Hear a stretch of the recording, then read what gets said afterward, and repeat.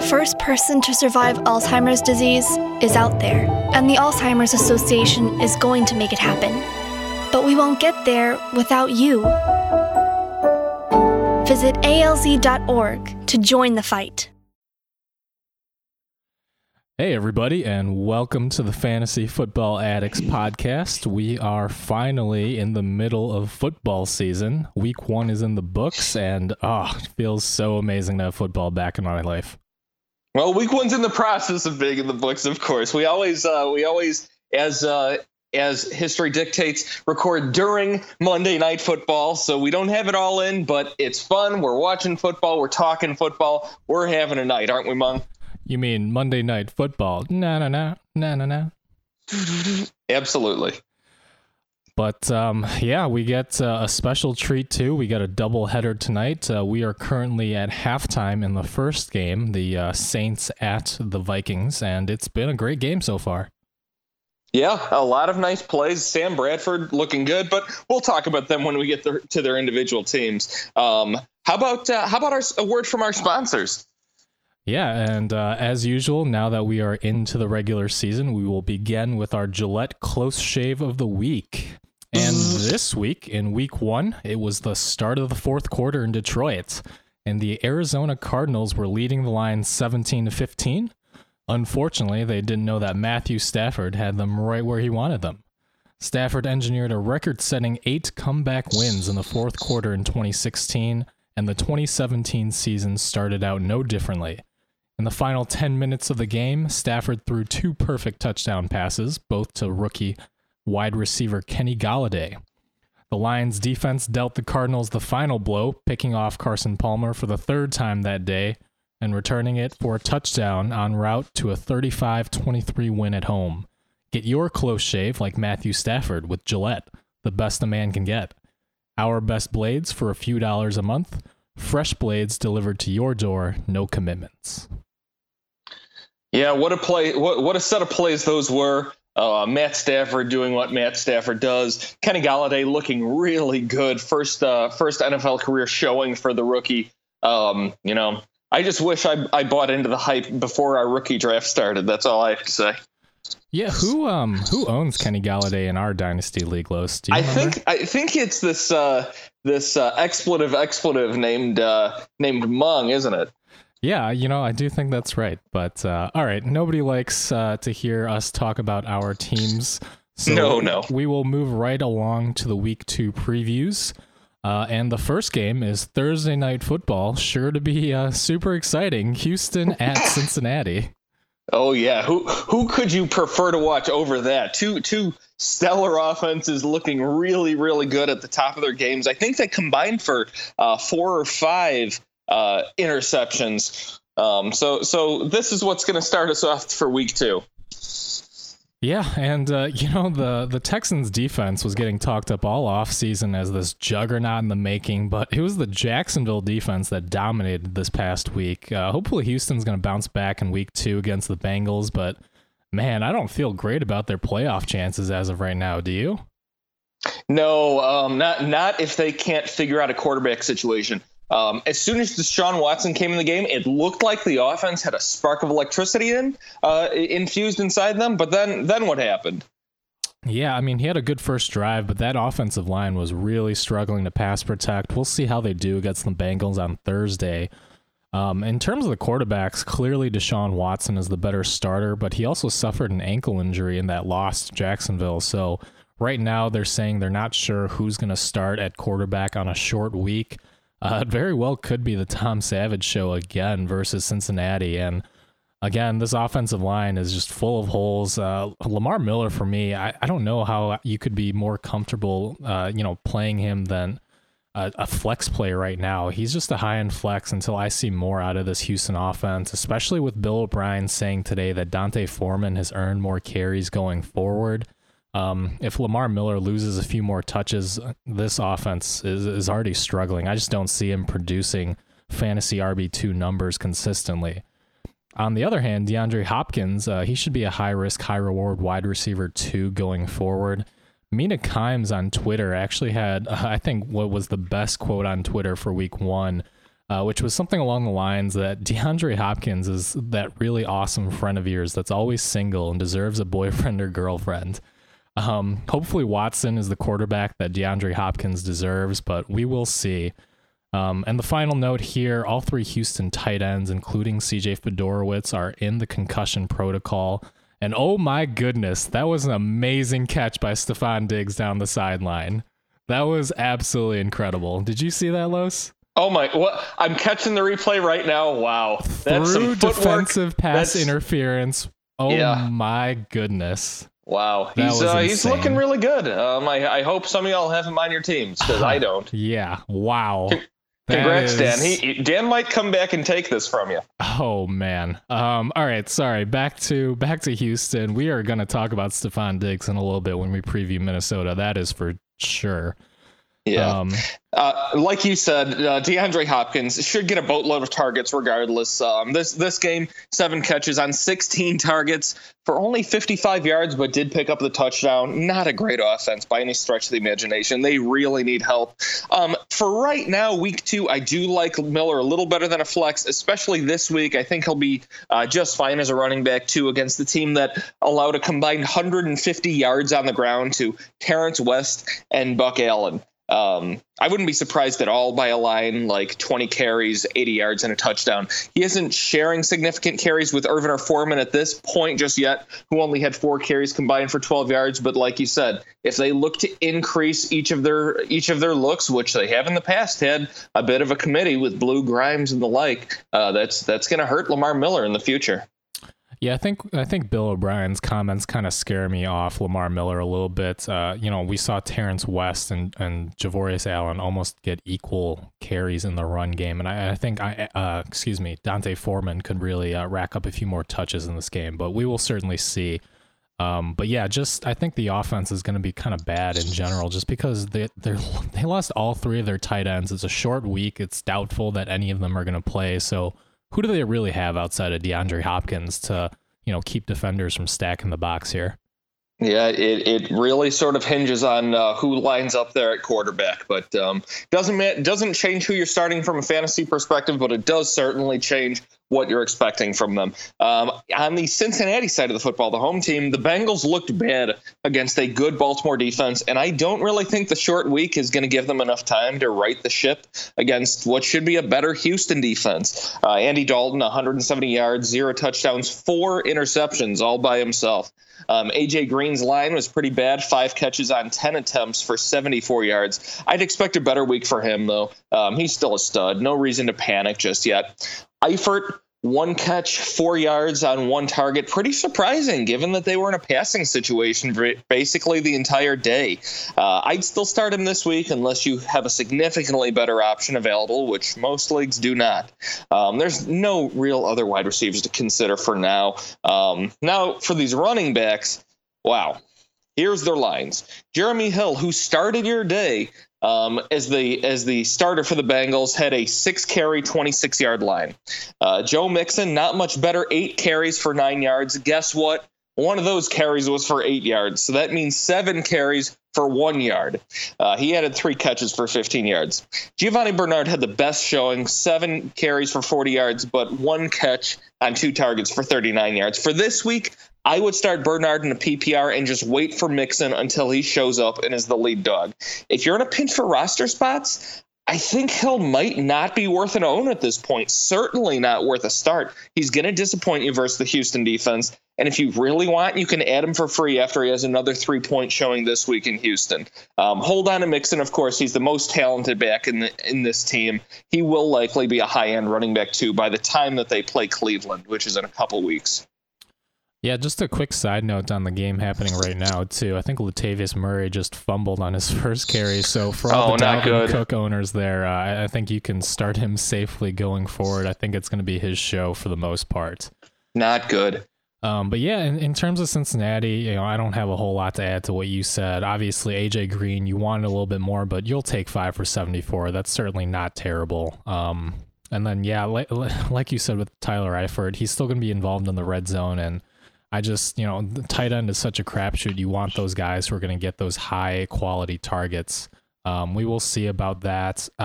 I'll take, this is tough for me, but my guess is, and it's Monday, so we don't have that much information yet, but my guess is Tom Savage starts. And in that case, I will take Cincinnati just because, they lost Brian Cushing to a concussion also on the defensive side. JJ Watt had a bad dislocated or broken finger. I think Cincinnati is going to take this in an ugly, 10-3 type of game. Yeah, if we do caveat bets on ugly games, if Savage is starting, I think Cincinnati takes this game. But if Deshaun Watson's there, I do think this goes to Houston. There's not a lot of game tape on Watson, and teams are not really preparing for him. They don't know what he can do in an NFL offense. And when he got on the field, that defense looked like they didn't know what to do right at the start. Now, of course, he's a rookie. Then he started throwing interceptions. Things looked ugly from there on out. But like I said, if Watson's in, Cincinnati loses. If Savage is in, Cincinnati wins the game at home. All right, let's move on. I guess for the purposes of our picks, I'll just stick with Houston, though. Okay, I'll take Cincinnati. All right. But let's move on to the next game here. Another AFC North showdown. Cleveland gets Baltimore this week. What do you think? Yeah, another rookie who saw game time in their first game. DeShone Kizer had a nice rookie debut. Kept it pretty close versus Pittsburgh. Certainly a lot closer than anybody thought. Pittsburgh, a very popular survivor pool pick this week. We could see a lot more difficult day in Baltimore, though. But I think there's a good chance he has a bigger rushing day. He had 222 yards through the air with 1 touchdown, 1 interception, rushed for 15 yards and 15 carries, 17 yards, and a touchdown. Loosen the leash. Let this guy run. The pass plays are going to break down against a good Baltimore defense. Let him run downfield a little more. The top receiver in Cleveland was Corey Coleman, unsurprisingly, with 5 catches on 6 looks for 53 yards and a touchdown. They showed a good connection in the preseason, which will hopefully continue to grow over these 2 young careers. Maybe give Cleveland football fans finally something to really grab onto. He's just a lower end wide receiver 3 or flex for me in Baltimore, though. The run game was clearly handled well by Pittsburgh and looked a little bit different than expected.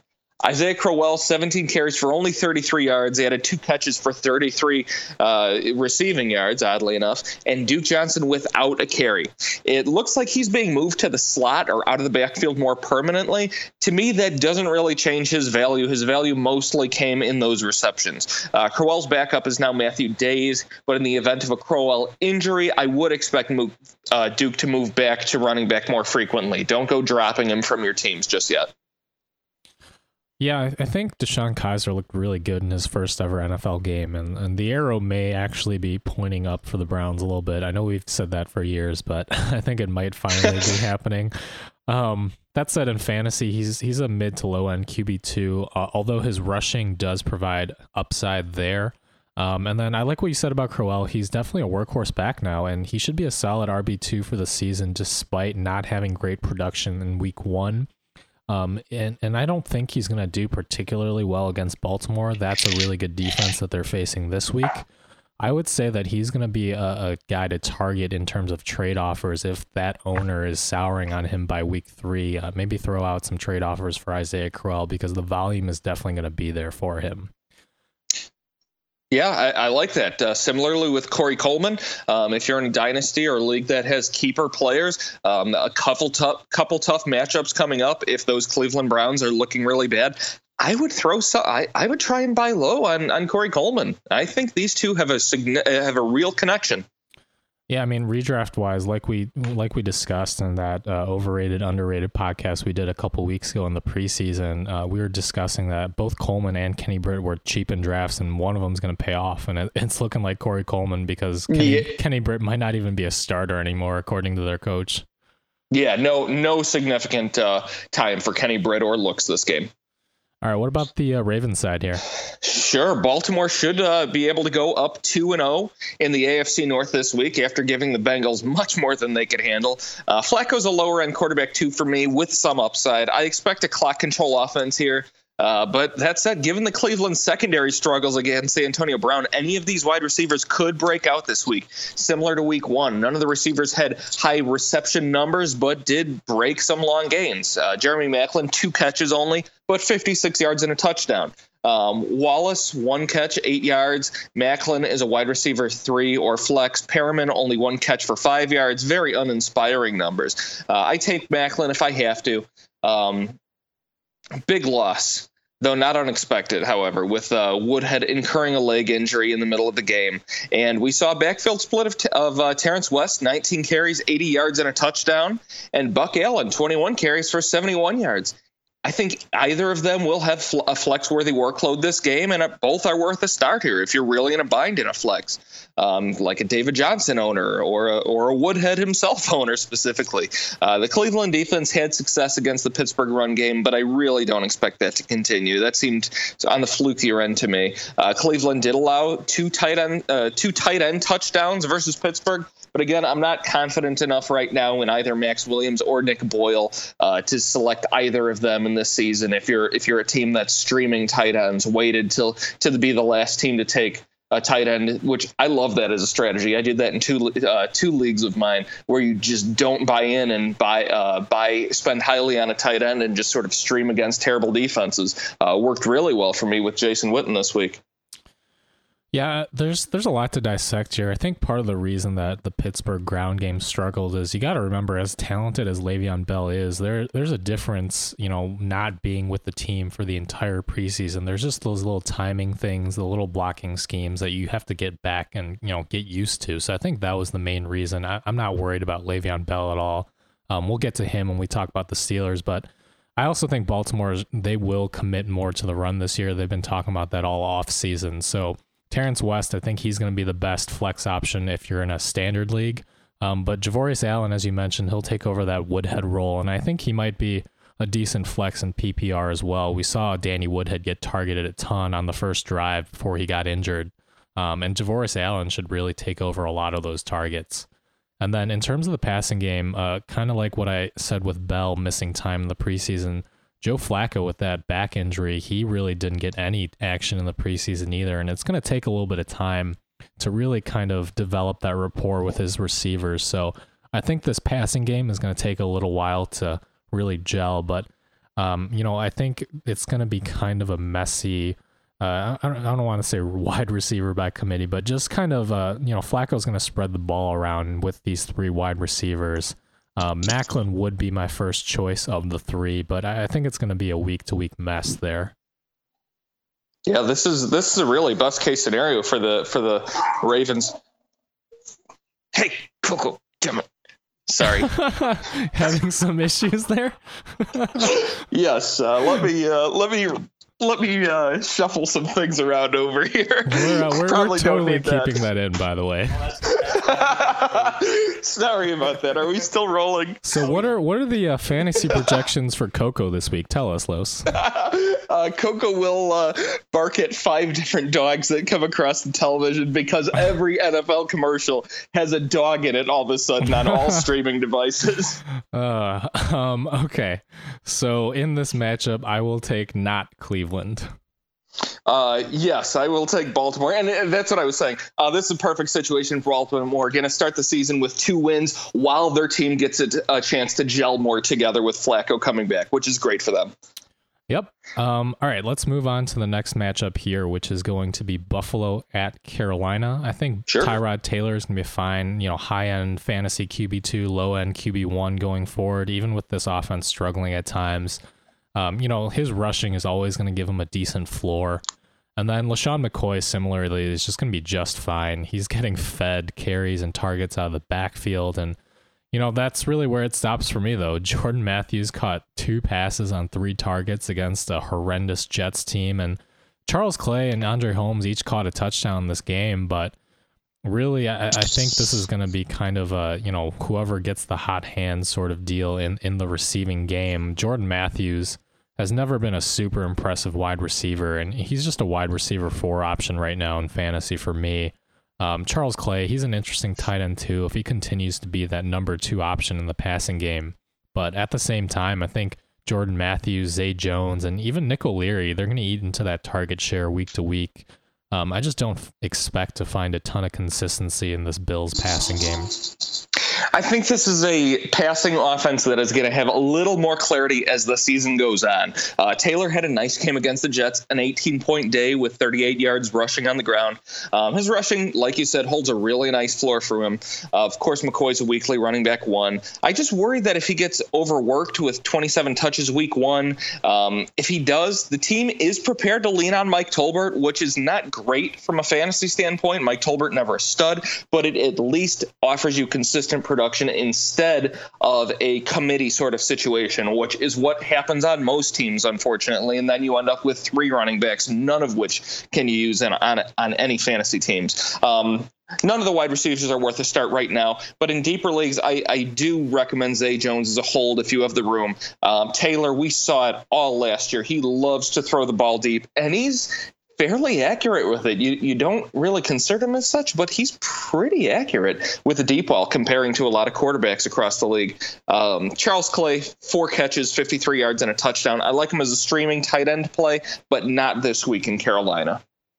Yeah, I don't think Charles Clay is going to find nearly as much room over the middle as he did last week with Luke Kuechly kind of lurking there. No, he's going to get hit hard. Yep. And then on the Carolina side of the ball, I don't know if this is a bold take, but I think if I owned Cam Newton right now on a fantasy team, which I don't, if you can, I would try to trade him. Cam did not look great against a pretty bad San Francisco team. And even though it was a blowout at the end of the day, it seems like he's really off target with a lot of those throws. I mean, he's never been the most accurate passer, and part of his fantasy production has always been his rushing upside, but it seems like Carolina really wants to limit his rushing this year to keep him healthy, and that just absolutely kills his fantasy upside. I mean, I don't know, he had a horrendous overthrow of Ed Dickson, who's wide open in the end zone against San Francisco, and I don't know if it's a slow recovery from the shoulder surgery or what, but I just don't see him maintaining fantasy QB1 value this year. On the other hand, in the rushing game, though, Christian McCaffrey looks like he's really going to pay dividends on that 3rd round ADP. He played 48 snaps versus Jonathan Stewart's 29 snaps in that game. And even though it's going to be somewhat of a committee with both of these guys involved on the ground, I think McCaffrey is clearly going to be the go-to running back on passing downs, and he's going to be producing way more in PPR. Now, Jonathan Stewart did get the touchdown, but it was on a play near the goal line where both he and McCaffrey were on the field, and it could just as easily go to McCaffrey this week. I think Stewart is more of a flex play that's going to be a little touchdown dependent, whereas McCaffrey is going to be the higher ceiling and higher floor RB2 in PPR. I just see that most teams are going to put up a little bit more of a fight than San Francisco, and that's going to lead to a little bit less Stewart running out the clock and a little bit more McCaffrey. Yeah, like I said, Cam definitely could have capitalized a little more than he did against this team. Points were definitely left on the field. This isn't going to be the week that he starts to capitalize, not against the Buffalo defense. Regarding those running backs, I think we learned a lot this game in terms of the usage Rivera wants these running backs to achieve. And that slots McCaffrey around a running back too with PPR upside, and Stewart, for me, a possible flex, but I think he's really going to be dependent on game scripts. I think that touchdown and the touches that he did get had a lot to do with them destroying San Francisco. He's going to get more run when they're up significantly to preserve McCaffrey, because there's an understanding in the league that these running backs wear down, and you use them in big spots, use them a ton. But I think it's a mistake how they're using McCoy in Buffalo, and I don't think they're going to make that sort of mistake with McCaffrey here. I think the problem for me here is that they're not going to be up big against any of these next games, and I think Stewart's value is really going to decline here against Buffalo, New Orleans, New England, Detroit, Philadelphia. I don't think they'll have a chance to really lean on him. It'll be a heavy dose of McCaffrey. Yep, I definitely agree with that. And then in terms of the receivers, I think Kelvin Benjamin, he definitely had a very poor showing against San Francisco, but he's still a wide receiver for now. I do think that he'll be an okay play as Carolina's best red zone receiver. Again, they didn't really need to throw a ton in this game. And, similarly, I expect Greg Olsen is just going to be, he'll be fine. He's still a mid-end tight end one, given his rapport with Cam Newton here. Kelvin Benjamin is like the inverse DeAndre Hopkins to me. He's the one that everybody wants and is always with, but like really shouldn't be because he doesn't give you anything back in that relationship. I love it. I think that's a great comparison there. Yeah. I will take Carolina at home in this game. Yeah, I think Carolina's gonna get it going against Buffalo. Though it'll be a close game. I do like Buffalo. All right, let's move on then to another, which should be a very great, entertaining game here. Two very high-octane offenses. And, of course, I'm talking about Arizona at Indy. A lot of these quarterbacks, I don't know what's going on so far this year. A lot of slow-starting quarterbacks. Palmer did not look good against an underwhelming defense, but Indianapolis is really just that bad. If Palmer isn't done completely, he should bounce back quite nicely this week. If he does not, it's time to start selling your shares in Arizona. He's a higher end quarterback 2 for me against Indianapolis, but if he doesn't hit that mark, you abandon ship. Unfortunately, David Johnson suffered a wrist injury that should have him out 8 to 12, maybe more weeks. I don't love the backups, but if you're really in a bind and have no other options, I would start Kerwin Williams here. But Indianapolis, despite all their shortcomings, they held Todd Gurley to 2.0 yards per carry, despite allowing him a touchdown. If Palmer does bounce back, Arians has repeatedly shown he's not a coach who takes his foot off the accelerator just because his team's ahead. So this could be a good chance for Palmer to reestablish a rhythm. Lock in Fitz as a wide receiver 1 for me. Nelson and Brown is low on flexes, assuming Carson Palmer isn't done. If he's done, then this is all toast. Yeah, my mind agrees with you that Palmer is a fantasy QB2 with upside this week against that terrible Colts secondary, but my heart just says don't do it. Yeah. Yeah, I mean, man, I'd be nervous if I were starting him. I'd at least take a look around the waiver wire and see what quarterbacks are out there. Yeah, I mean, he looked rough, and again, with David Johnson, we're hearing is likely needing surgery and going to be on IR with that wrist dislocation. I can't imagine this Arizona offense doing that well. I mean, they signed DJ Foster from New England's practice squad. That's kind of a sign that, they're expecting David Johnson to be out for quite some time. Who knows? They may still re-sign Chris Johnson. That's something that's been, bouncing around the rumor mill. But I think for now, Kerwin Williams becomes a weekly flex player or maybe even a high-end RB3. And Andre Ellington's going to be involved in that passing game too.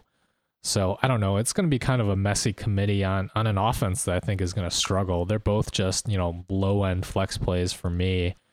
But, and even with Larry Fitzgerald, I think he's a wide receiver 2 with upside. I'm hesitant to put him in that wide receiver 1 category for this week, even against the Colts. Yeah, I mean, we just need to see something out of Carson Palmer, or else, like you said, it might be time to take him out back. And yeah. Yeah, I would do that to Carson Palmer. I would not do that to Tom Brady, even though they looked fairly similar this week. Well, yeah, we're talking about a whole different class of quarterback here. No offense to Carson Palmer. Exactly. But yeah, on the Colts side, they looked absolutely god-awful. I personally think they might be the second worst roster in the league right now behind the Jets without Andrew Luck. They just looked... I mean, I understand that you don't have your starting quarterback, and obviously you're not going to do as well, but they looked like a college team playing a pro team almost. That just looked bad. Obviously you're not starting Tolzien or Brissett in fantasy, but this backfield looks like a mess too. I mean, Frank Gore played 19 snaps, and then they took him out because they were so far behind, and they put Marlon Mack in, and he had a nice touchdown, but he also had a bad fumble. Robert Turbin also played 14 snaps. The offensive line looked bad, and there's just every reason for our opposing defenses to stack the box as long as Luck is out. I'm avoiding all the Colts running backs in fantasy unless you're super desperate. I think Mack and Gore are both very low floor, low ceiling plays. Maybe RB4. I mean, you're just hoping for a touchdown there, but I would not bet on that. Hilton and Moncrief are both just wide receiver 4s too, because they can't get anything going on offense. Until we see some life on this team, I'm avoiding all the Colts players. I totally agree with you about this team. I'm not excited by the Marlon Mack touchdown, except in a dynasty sort of format where maybe that means he could be part of the future. I think if there's one positive to take away for redraft Gore owners, this team will continue to get routed early, and they'll pull Gore, much like they did in this game, to preserve him, age before beauty. When Luck is back, if this offense can find some sort of spark or rhythm or improve in some way, then Gore's going to be pretty fresh for that entire run. And there could be some decent upside there. Until then, I'd look almost everywhere elsewhere if possible. Of course, continue to hold Luck if you do have him stashed in your IR. Yeah, this is one of those terrible games where I would not be shocked if the Colts somehow pulled an upset, but I'm going to take Arizona here. Yeah, I think there's a 60% chance that Arizona's fine, but there's that doubt in my mind that maybe Palmer just is finished. Yeah, let's put it this way. I'm not touching this game in a Survivor League. No. All right, the next game, this should be really interesting. And I say that non-sarcastically with a game involving Jacksonville for the first time in I'm not sure how long. Tennessee at Jacksonville, a big AFC South battle. Yeah, somehow Mariota somewhat surprisingly went without a passing touchdown against Oakland, and the pass offense was just not clicking on all cylinders for him. Oakland, we know, does not have the greatest pass defense. This will improve. He had a solid 18-point day, of course, with a nice rushing touchdown. A bright spot for this offense, too, was Corey Davis. Despite a preseason injury, he started the game and was not a decoy like a lot of folks do. Six catches on 10 looks for 69 yards, which might make him the Gronk's favorite rookie for this year. Surprising to me was Eric Decker's down day. 3 catches for 10 yards, and Matthews 5 catches for 71 yards. All of them all 3 wide receivers are low on flexes for me this week, but I'm giving this pass attack a mulligan. Even more surprising to me was the lack of a run game. Only 12 carries for 44 yards for Murray, 6 carries, 25 yards for Henry. Again, this offense will improve. This may not be the week against a very stout Jacksonville defense, clock control offense, but they will get better as this season goes on. Yeah, Marcus Mariota and the offense looked a little rusty against Oakland, and to the Raiders' credit, their defense improved quite a bit, but Mariota was still a top fantasy QB1 this week, despite not having a passing touchdown. He had 3 designed QB runs, one of which went for a touchdown. I still think this is his breakout year, and this game might possibly be like one of his worst fantasy performances all year, and I'll take that for my fantasy QB. And like you said, the running game really struggled, and I think it's going to be tough sledding again this week against this Jacksonville defensive line that absolutely mauled the Texans. I think Mariota is still a mid to low end QB1. I don't see him struggling quite as much as Watson or Savage did. But the running game, I definitely have downgraded a bit. I think DeMarco Murray is just a mid end RB2 here. You're basically hoping he gets the dive into the end zone for a touchdown. And then Delanie Walker, he still led the team with 7 catches for 76 yards, clearly a solid tight end 1. And as you mentioned, there doesn't seem to be a true number 1 wide receiver as of now. But I do think that as the season progresses, Corey Davis's role is only going to continue to grow. Remember, he missed a lot of the preseason with an injury. I think as he continues to grow with Mariota, he's going to become that guy in this offense. Yeah, it was really nice to see him get into this game, and then despite not having a lot of preseason work, having that connection with Mariota, and he's a very talented wide receiver. Obviously, he was taken very highly in the draft. I think we can expect big things from him, and he's definitely going to be fantasy relevant come playoff time, second half of the fantasy season. Yeah, I think Corey Davis, the best example of that was there was a back shoulder throw down the sideline where he just went up and got it, and it was perfectly timed between himself and Marcus Mariota, and I think that's a sign of things to come. I certainly hope so. Jacksonville opened up the season with a very dominant defensive showing, although it was against the Texans offense. Quickly, Bortles is not a good option this year. He's lost the team's best wide receiver in Allen Robinson for the year. I'm avoiding the Jacksonville passing game. The running game got significant work and turned in a very good day against the top defense. Fournette started his career with a 26-carry, 100-yard, 1 touchdown, 3-catch, 24-yard showing. He should get 20-plus touches weekly. Again, with Yeldon out this game, Chris Ivory also had 9 carries for 42 yards, 1 catch for 11. And while I don't necessarily like him this week versus Tennessee, if Jacksonville matches up with a team with a poor rushing defense and Yeldon is still hurt, Ivory may have some standard flex-worthy weeks. Or for that matter, if Fournette's foot flares up. He's not an add to your roster right now, but click the flag or star or whatever puts him on your watch list. Monitor this guy's looks and play for now. Nice start to Fournette's career. He's not exactly looking like Kareem Hunt or anything, but he did it against a much better defense. Yeah, I don't know if I'm necessarily there with you on Chris Ivory. I think if Fournette goes down, the Jacksonville offense is in real trouble. Oh yeah. But clearly, the Jaguars want Blake Bortles touching the ball as little as possible. And then not necessarily fantasy related, but there was a video showing Blake Bortles going over to Allen Robinson after he was down on the field and tapping him in show of support on his injured knee.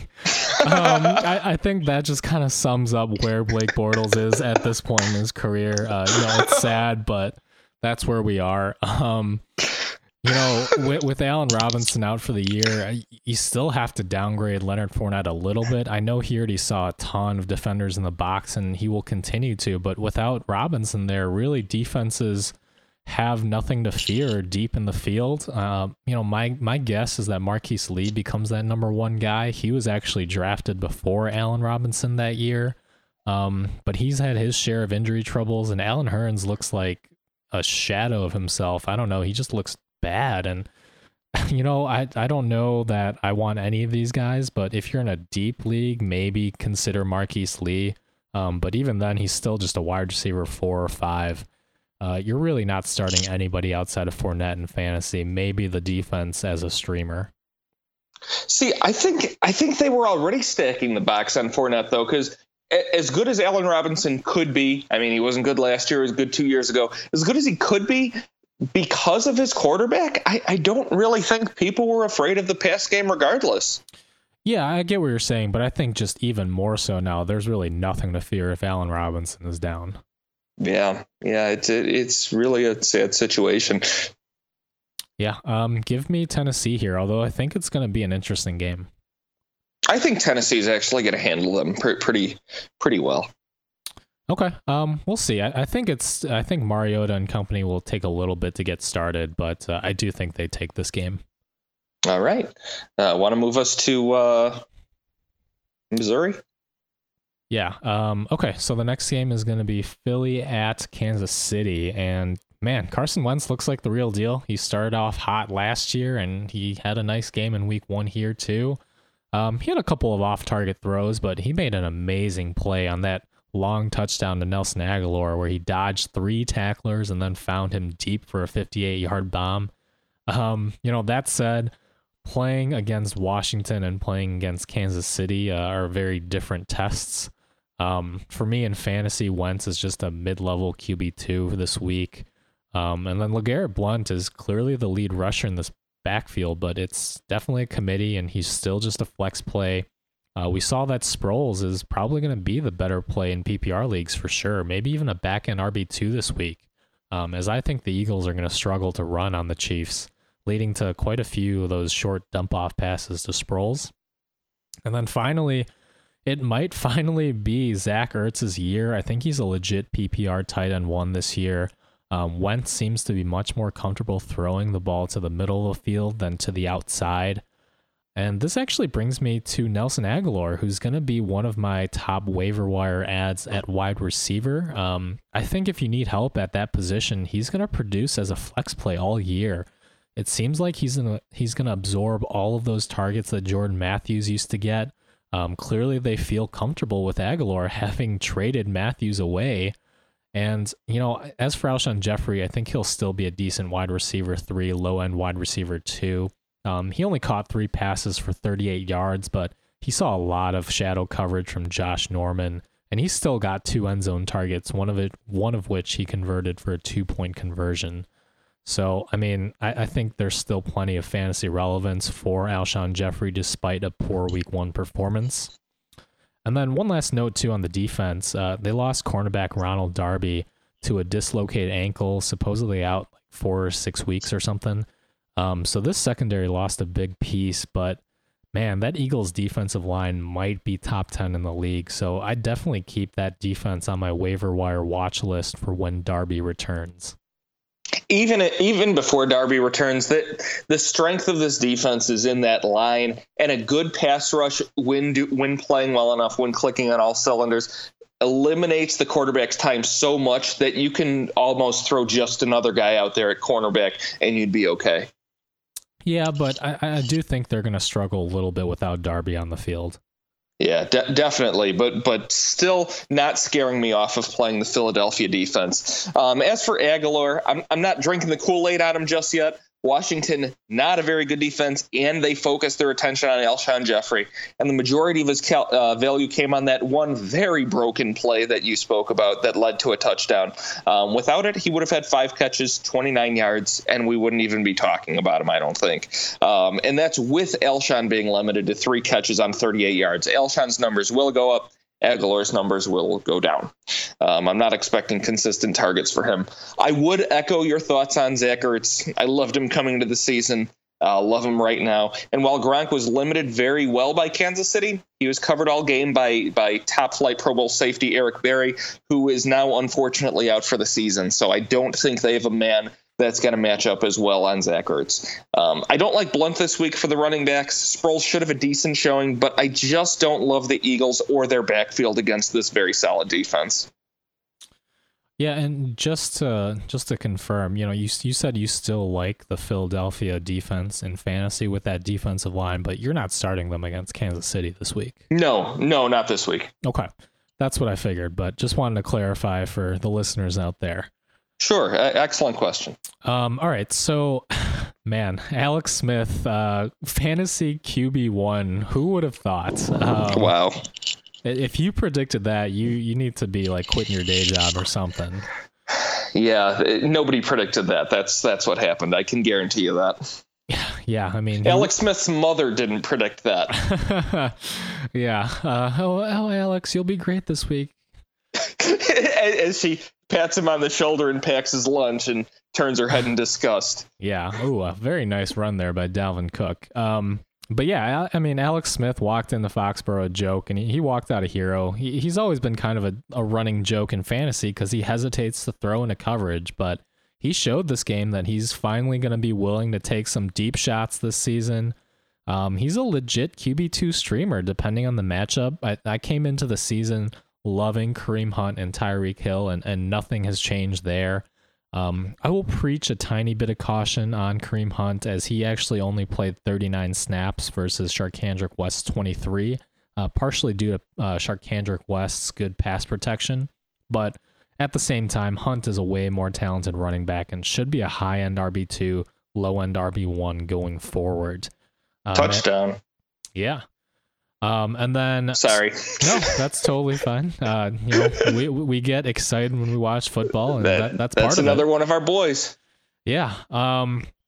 So Tyreek Hill, one thing to note on him, he did leave last week's game with cramps, but it sounds minor, and he's got an extra 3 days to recover, so he should be ready to go against Philadelphia.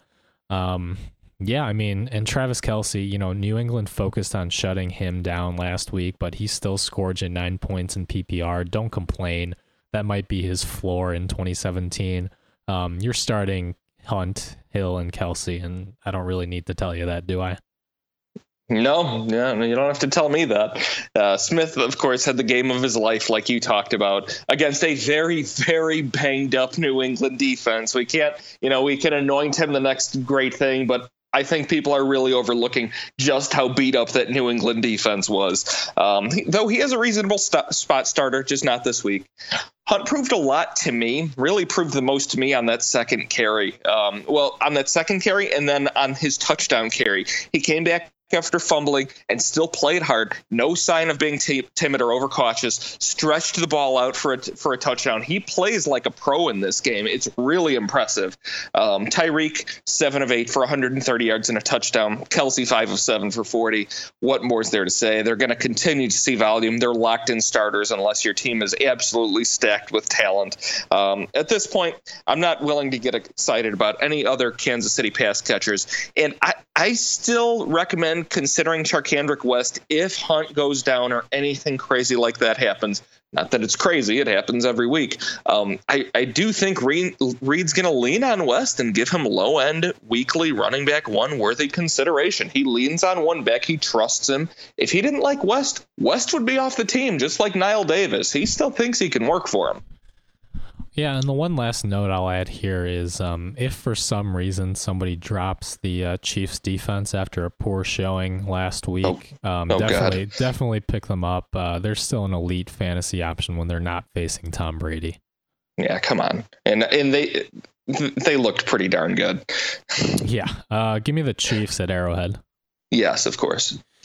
All right, next game should be non-sarcastically a very good game with two high-powered offenses. New England at New Orleans. So that was a tough start for the Patriots, and I think this is going to be a fun game to watch, but I do think it's going to be close, and I think the Patriots are going to scrape out a win here. Delvin Breaux, the Saints' best cornerback, is on IR. Tom Brady's going to have a big bounce-back game in the Superdome here. You're starting Brady, and you're probably starting James White and Mike Gillislee both as flex options. We saw that obviously both have high upside. Last week it was Gillislee, but it could very well be James White in a more passing-oriented game this week. Gillislee got those goal line carries. I think he's going to be the slightly better play due to scoring opportunity. But again, I still do like James White, especially in PPR leagues. And then in the same vein, even though the box score looked pretty awful for Brandon Cooks and Chris Hogan, they're still, both great starts this week against a very bad New Orleans secondary. We've seen Adam Thielen and Stephon Diggs torch them quite a couple of times tonight. I expect a nice revenge game from Brandon Cooks in the Superdome. And then Hogan, I still think he's a good flex play. He played 73 snaps in week 1 against Amendola's 32, but he saw Marcus Peters, one of the best cornerbacks in the game, for a lot of that game. I think Hogan's still worth a shot. I wouldn't give up on him just yet. And then I don't need to say this, but I'll say it anyway. You're starting Rob Gronkowski. Please don't be that person. He almost had a touchdown catch that was called back as incomplete. And yeah, you're starting him. Almost had a phenomenal touchdown catch. A supremely athletic Gronkian touchdown catch is what he almost had.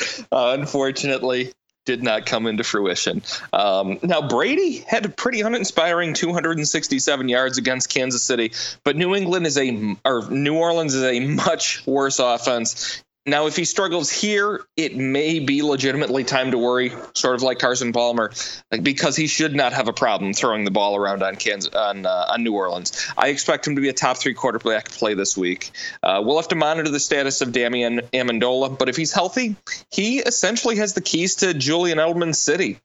Gronk and Cooks will be fine. Gronk should have had a touchdown not that he should have. It wasn't a caught ball, but he got looks. He had some trouble connecting with Tom early in the game, but this will improve definitely. The biggest question is, what do we do with the information we learned from the backfield?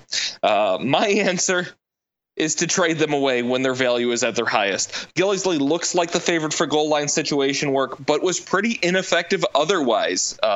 15 carries for 45 yards only, but then he had those 3 touchdowns. White looked like the best guy to own, really. 10 carries, 38 yards, 3 catches, 30 yards, and most of the snaps in the second half when the game was really on the line. There's some whispers of Deion Lewis being traded.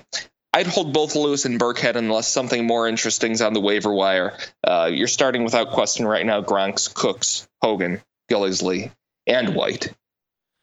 Yeah, just a couple final notes on Brady and Gronk.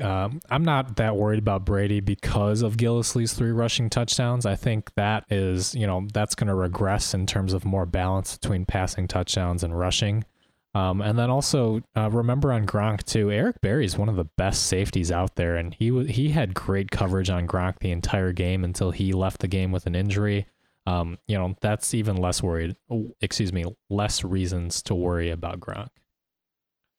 Yeah, my main worry with Brady is that he didn't look like he was in a good rhythm early in the game. He practically threw Amendola into that concussion. He wasn't making Brady decisions out there. Yeah, certainly I think Julian Edelman hurts a little bit more than we all expected. Definitely. So on the Saints side here, since we are recording in the middle of this game, Drew Brees getting harassed all night by this Minnesota defense. He's been sacked a few times already, but Drew Brees is still Drew Brees, and he's making some amazing throws out here. I think he's going to be just fine. But the backfield is a full-blown committee. We've already seen Adrian Peterson yelling at Sean Payton on the sidelines, "Put me in, coach." But that's not how the Saints operate. I think it's just going to be a messy committee for the rest of the year here. But that said, I think Adrian Peterson will be a decent flex play. Even though I expect this to be more of a shootout, I do think they're going to be able to run on this very weak Patriots defensive line. They really weren't able to stop Kareem Hunt at all, and Adrian Peterson could get a little something going in week 2. Obviously, you're starting Michael Thomas. He'll soak up plenty of targets regardless of the matchup.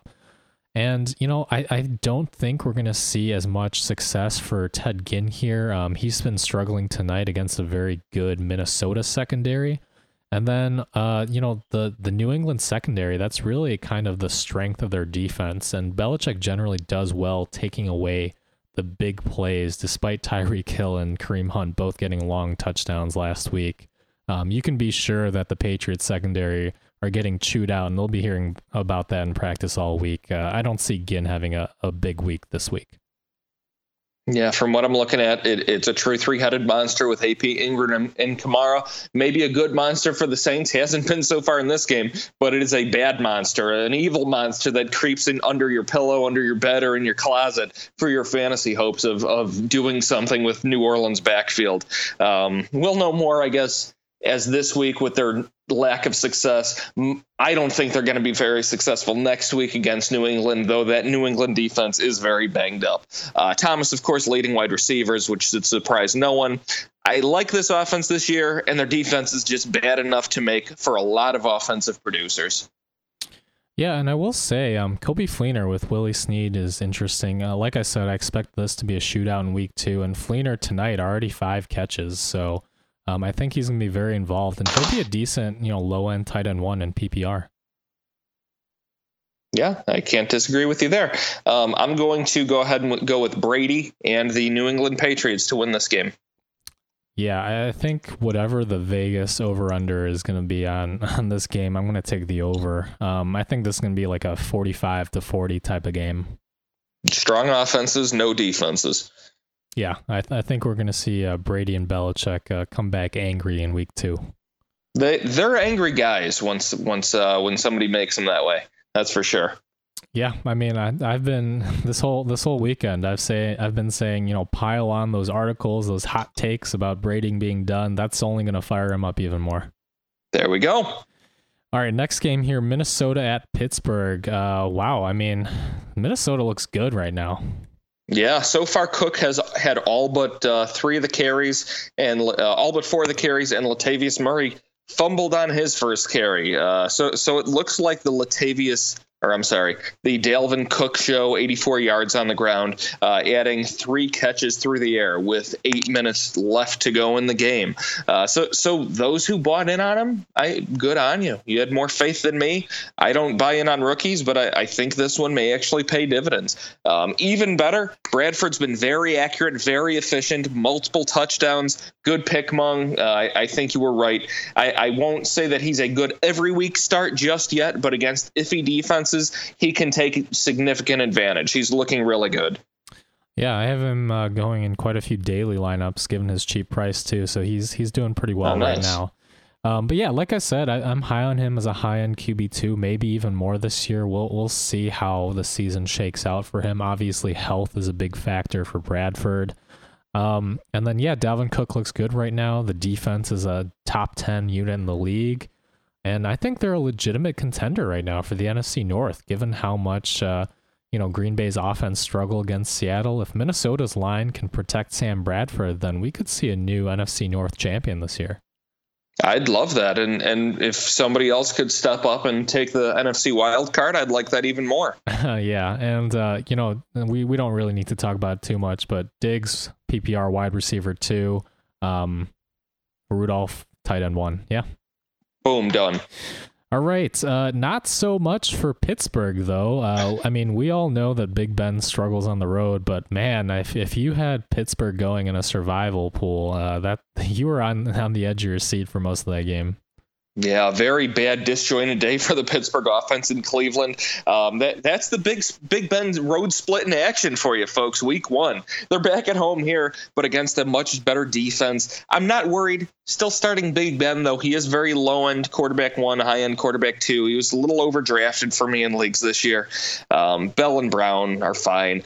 A little surprised by Martavis Bryant's struggles, but he hasn't seen real NFL time in quite some time. I expect a bounce back as Minnesota will focus their secondary on limiting Antonio Brown, but they're still a good defense regardless. Jesse James turned in a nice day, 6 catches, 41 yards, 2 touchdowns, but I'm not jumping to add him. I think he's a good sell candidate, as a matter of fact, if you own him in more actively trading leads. Minnesota's a better defense, as are Baltimore, Jacksonville, and Kansas City, which are all upcoming matchups. Additionally, Vance McDonald, who's a very talented tight end on his own, who they just traded for, should have a larger part in that offense in the coming weeks as well. Hey, if last year they had Xavier Grimble out there stealing touchdowns and catches from the road dog Jesse James, then I fully expect Vance McDonald to maybe even knock him out of his role.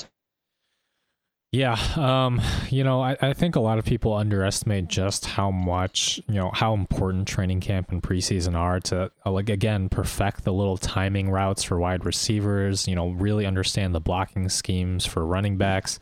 I think Le'Veon Bell is going to only get better. This is a poor showing to start, but I think he's going to be just fine. And similarly with Martavis Bryant, his lack of involvement or production is concerning, but right now he's just a boom or bust flex play, but this is his first NFL game in quite some time. I expect in another 3-4 weeks we're not going to be concerned about him. And then same as you on Jesse James, I would certainly sell high if anyone's buying, but that might be a tough sell. I do think Vance McDonald's going to be more involved once he gets up to speed with this offense. Yes, sir. Give me Pittsburgh at home in a tightly contested game. Minnesota's offense looking better in this game than I thought they would, but that said, it is against New Orleans. Yeah, I think this is going to be a very good game, but I will give the slight edge to the home team here. I'll take Pittsburgh as well. All right, let's bring it into the Bears of Chicago, who are looking a little better than we thought they would. Can we just skip Chicago? Is that okay? Do you want to? No, it's all right. We'll talk about them, but that was such a disappointing game. Are you kidding me? They almost killed me in my survival pool. That's what the Bears do to me. They always try to let me down whenever they can. They just get just enough wins so that they don't get who we should be drafting, and then they almost knock me off out of my survival pool when I pick a defending Super Bowl contending team. Watch it there. Right. Yeah, it's just they get your hopes up and then they crush you, and that was just such a disappointing finish. Props to them for almost pulling off a huge upset, but this offense is going to struggle. They lost Kevin White now for at least 8 weeks with a broken shoulder bone. Kendall Wright's their number 1 wide receiver now. The only silver lining here really is Tariq Cohen, who should be a high-end RB3 or flex in PPR going forward. They just have no receiving weapons, so the offense is going to have to go through him and Kendall Wright. And, Cohen and Wright will probably lead the team in targets any given week, although I wouldn't necessarily expect this kind of production every game from Cohen. in terms of the tight ends, Deion Sims split time with Zach Miller, and Adam Shaheen figures to get more involved at some point too. So I really don't want any of those guys. I'd keep an eye on Josh Bellamy and Deontay Thompson in deep dynasty leagues, but I don't know that I'm rushing to the waiver wire for any of those guys in redraft. Yeah, Jordan Howard still led the team in carries, 13 carries, 52 yards and a touchdown. He's still the running back one. But if he struggles, this regime has shown last year they're not afraid to move on from players for players that are showing talent. And another wide receiver injury, like you said, left this team very thin with any sort of talent outside the numbers whatsoever. Next man up on the outside, I think, is Josh Bellamy. I think I like his upside more than Wright's over the course of this season. Glennon looked overall okay. He didn't do anything wrong. He didn't do anything supremely right. In this offense, he's not productive enough to be worth consideration, and that wraps up your Chicago Bears. Yeah, I mean, I think I prefer Kendall Wright for two reasons. One, I think he's going to run more of those over-the-middle, like, check-down throws that Glennon is going to take a lot of the times. And then two, he does have some rapport established with the offensive coordinator, Dowell Loggains, who was in Tennessee when Kendall Wright was there too. Yeah, you may be right. The success I saw Bellamy have last year was Jimmy Clausen. Who was the quarterback when Jay wasn't playing last year? Probably with Barkley, right? But yeah, Barkley. That's the highly touted college blonde. That's right. Yeah. So, all right, let's move on to the Buccaneers here. Sure. So their Week 1 game got postponed due to Hurricane Irma, and the Bucs will open their season at home against Chicago in Week 2. Obviously, our thoughts to everybody who is dealing with Hurricanes Harvey and Irma, not just in the U.S., but all around the Caribbean here. But fantasy-wise, I think Jameis Winston, he'll be a high-end QB2. We saw the pass rush get home for the Bears. One bright spot was the defense with Akeem Hicks.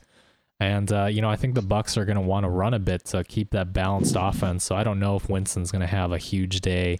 In terms of the backfield, Jacquizz Rodgers should be the guy for now with Doug Martin still suspended. He'll be an okay flex play. And obviously, you're starting Mike Evans as a wide receiver 1. Lock him in. And then Deshaun Jackson, he's probably just a low-end wide receiver 2 for me with a lot of upside against this Bears secondary. We saw sometimes all it takes is one big broken coverage play like for Austin Hooper, and we might see Deshaun Jackson get something like that in this game. Sure. I don't have much to add. We're going to have to see what the Bucs want their offense to look like in Winston's third year. That said, Chicago was susceptible to a few big plays out of Austin Hooper. And I think I'm in the minority here, but I think there's a decent chance for a good tight end streaming week here for Cameron Brate.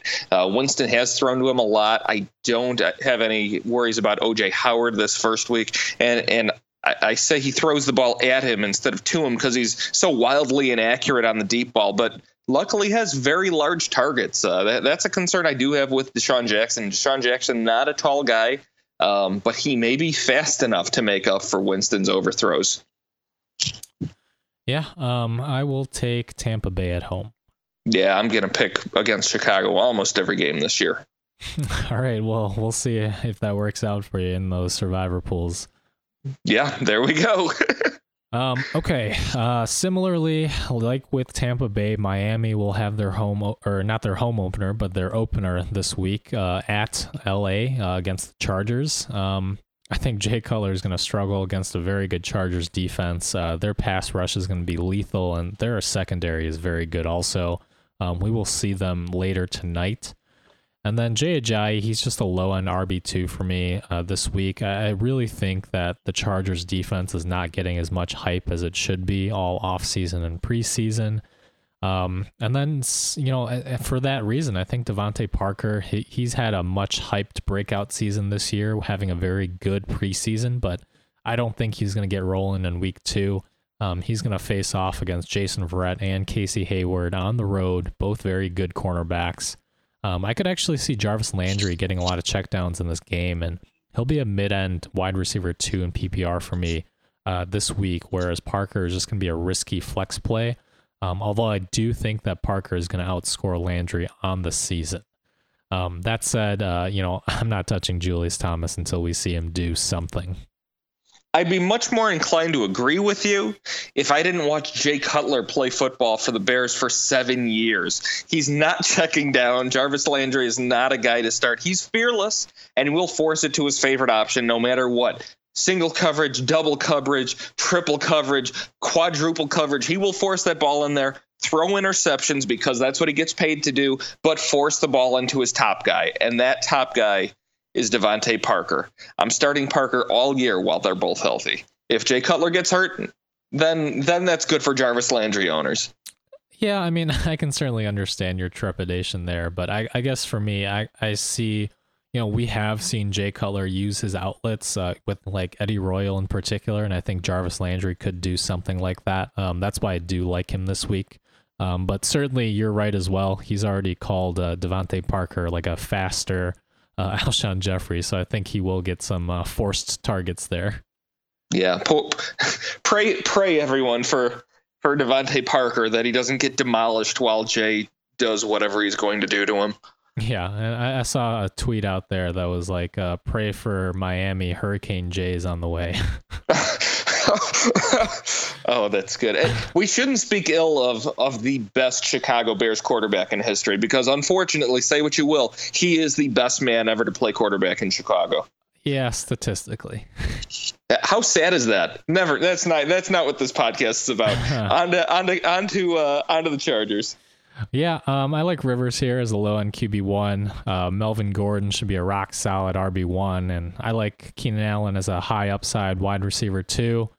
Tyrell Williams should be a nice low-end wide receiver 2 or a high-end flex play, though we'll see how this Chargers offense looks against Denver tonight. And then for the tight ends, I do like Hunter Henry in Dynasty, but I think that he and Antonio Gates are both just mid-end tight end 2s right now. It's really going to depend on who gets a touchdown as Antonio Gates continues to kind of put off father time and force that tight end by committee. And then, like I said about the defense, I really think the Chargers defense is underrated. I think we're going to see them pull out a win against Denver tonight, and I like them again in week 2 against Smoke and Jay. Slightly different take here with the tight ends. I think once Gates beats Tony Gonzalez's record of 111 career touchdowns for a tight end, which he's tied with right now, he needs one more, that means, to break the record. I really think that Hunter Henry becomes a locked-in tight end 1. This offense is that good, and Hunter Henry is that good. Rare for me to say that about rookie tight ends, but he has caught on quickly, and he has a lot of talent. They've showed their commitment to getting Gates this accolade, and Gates is even on record saying that once this is out of the way, the team can move forward and improve. This may happen tonight versus Denver, but I'm not going to bet on that. Other than that, I'm very curious to see how the rest of the targets really shake down on this team. We're expecting Keenan Allen to dominate the targets, and then the other guys sort of to split up, and Tyrell Williams to be the solid wide receiver 2. But we may not learn a ton of that tonight due to the dominance of the Denver pass defense and relative poorness of the run defense. It may just be Melvin Gordon getting 30 carries and them winning by 14. Yeah, I guess I'm not as optimistic on Henry as you are. I do think he'll be very involved, but I think, Gates is going to continue to be involved even after he breaks the record. It's really going to be once he just can't go anymore. But we'll see. If he gets hurt at all, I do like Henry's upside for sure. There we go. Give me Chargers at home against the Miami Jays. Yeah, I will take the Chargers as well. 4.5 interceptions, over or under for Jay Cutler. I'll take the under on that. Yeah, I guess 2.5 is probably a better line. Yeah, I could see 2 interceptions though, for sure. All right. So what about New York Jets at Oakland? This will be an exciting game, huh? Oh my gosh. Well, it will be exciting just because I think listeners know how much I enjoy watching this Oakland team play. But the Jets, woof, what a terrible team. Bilal Powell, 7 carries for 22 yards, 5 catches for 17 yards. Forte, 6 carries for 16, 3 catches for 20. Better days are ahead, and I still like Powell. but I would try to look elsewhere until he shows a decent day. Kearse had a surprisingly high number of targets for just joining the team, 7 catches, 9 targets, 59 yards. So if you're truly desperate and you really want to play somebody on New York, he's the guy to look at. He just joined the team. It's rare for somebody just getting into the team, just getting into the playbook to get that many looks. Yeah, I mean, if you're really desperate, I guess he's a desperation wide receiver 4 play, and then Bilal Powell will be the other maybe guy as a high-end RB4 or low-end RB3.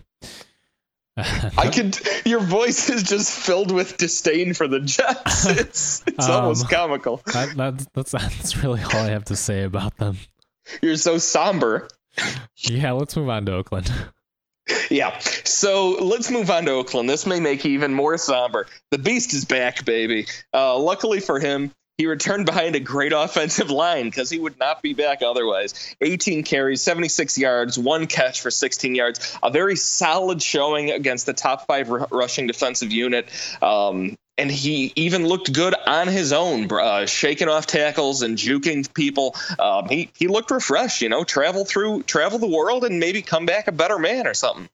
He should easily have a running back 1 week against the Jets. Richard and Washington are still splitting backup duties very similarly to the way they did it last year, with Olawale out of the picture, of course. But I think it'll be very interesting to see if either gets a significantly larger look if this Oakland offense puts the Jets away handily in the first half here. Maybe take Lynch out of the game, give these young guys a little more run. That may tell you who may be the guy if Lynch goes down or something like that. Amari Cooper, 5 catches on 13 targets, 60 yards and a touchdown. Crabtree, 6 catches on 7 targets, 83 yards, no touchdown. Both very talented. Both are each a wide receiver 1 and a high-end wide receiver 2 for the season's duration in this very high-octane offense. Seth Roberts, 1 catch, 1 target, 19 yards and a touchdown.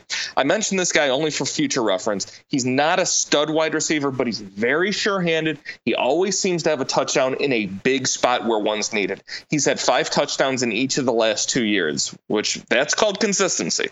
In any matchups where Oakland faces a top corner on Cooper, I think he has a good chance at getting a touchdown. Definitely worth keeping in your head as a daily league sort of guy, not this week against the Jets or anything like that. Here, to bring into tight end, if you're doing that tight end streaming option, Jared Cook, I think, is look worth here. 5 catches, 56 yards here during this game yesterday, and now hosting the Jets, who just allowed 53 yards and a touchdown to Charles Clay. Cook is also, of course, a good bet to drop wide open touchdowns in the red zone. So there's that. But he is my top tight end streamer for this week. Yeah, you covered Oakland pretty well. I just have a couple quick notes to add about Lynch and Cooper here. So Amari Cooper caught a ball on the 5-yard line or so and got pushed into the end zone, kind of like what happened with LeGarrette Blount against Pittsburgh in that AFC Championship game last year. Because he's a stud. Yeah, so obviously had that not happened, I think Lynch would have gotten the call on the next play there. But that said, I do like him. I think Lynch is going to be a mid-level RB1 this week and really a low-end RB1 going forward.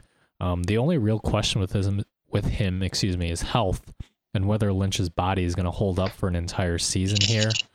And then as for Amari Cooper, I've gone on record before that I think he's a very good wide receiver, but I think he's overrated. I think Oakland clearly wants to involve him more in the red zone this year. They targeted him 3 straight times on one drive, but the question is, should they? I mean, he dropped a ball on that first target in near the goal line, and then he had 2 others where he failed to make contested catches. I mean, I think they should have just given it to Marshawn Lynch. He's seen enough people throwing at the goal line and not giving him the ball. And I think, Amari Cooper is a fine wide receiver 2 in fantasy with upside on some big plays, but I'm just not there where I'm ready to anoint him as a future elite wide receiver 1, as many seem to think that he will be. So you're trying to tell me that you think not handing it to Marshawn Lynch at the goal line is a mistake that a team might make? Yeah, I feel like it's happened before in some situations and with maybe some regrets. So I don't know. I like it. The last fantasy note here is Oakland defense, nice streaming option against the Jets this week. Yeah, absolutely. How could it not be? Yeah, give me Oakland here. Give me the Oakland Raiders by 20 points. All right, next game here is going to be Dallas at Denver. The Cowboys look really good. Last night, Prescott had a nice night against a solid Giants defense, and he should be a high-end QB2 on the road against Denver. Don't love him there, but I think he'll be all right. You're starting Zeke if you got him, but I would fade Dez Bryant against a very, very good Denver secondary. Janoris Jenkins already did a good job of shutting him down for most of the game last night, and I'm not expecting a big game in week 2 either. He's just a low-end wide receiver 2, or even just a flex play for me this week. Really don't love Bryant against Denver. And then Beasley is going to be that wide receiver 4 with some big PPR weeks, and like you said, as you stream Jason Witten in a league, he may just shock everyone and be a low-end tight end 1 again in PPR this season. He's clearly Dak's safety valve, and he's going to be, my number 1 tight end in tight end waiver wire ad if he's not owned. He's only owned in 61% of Yahoo leagues.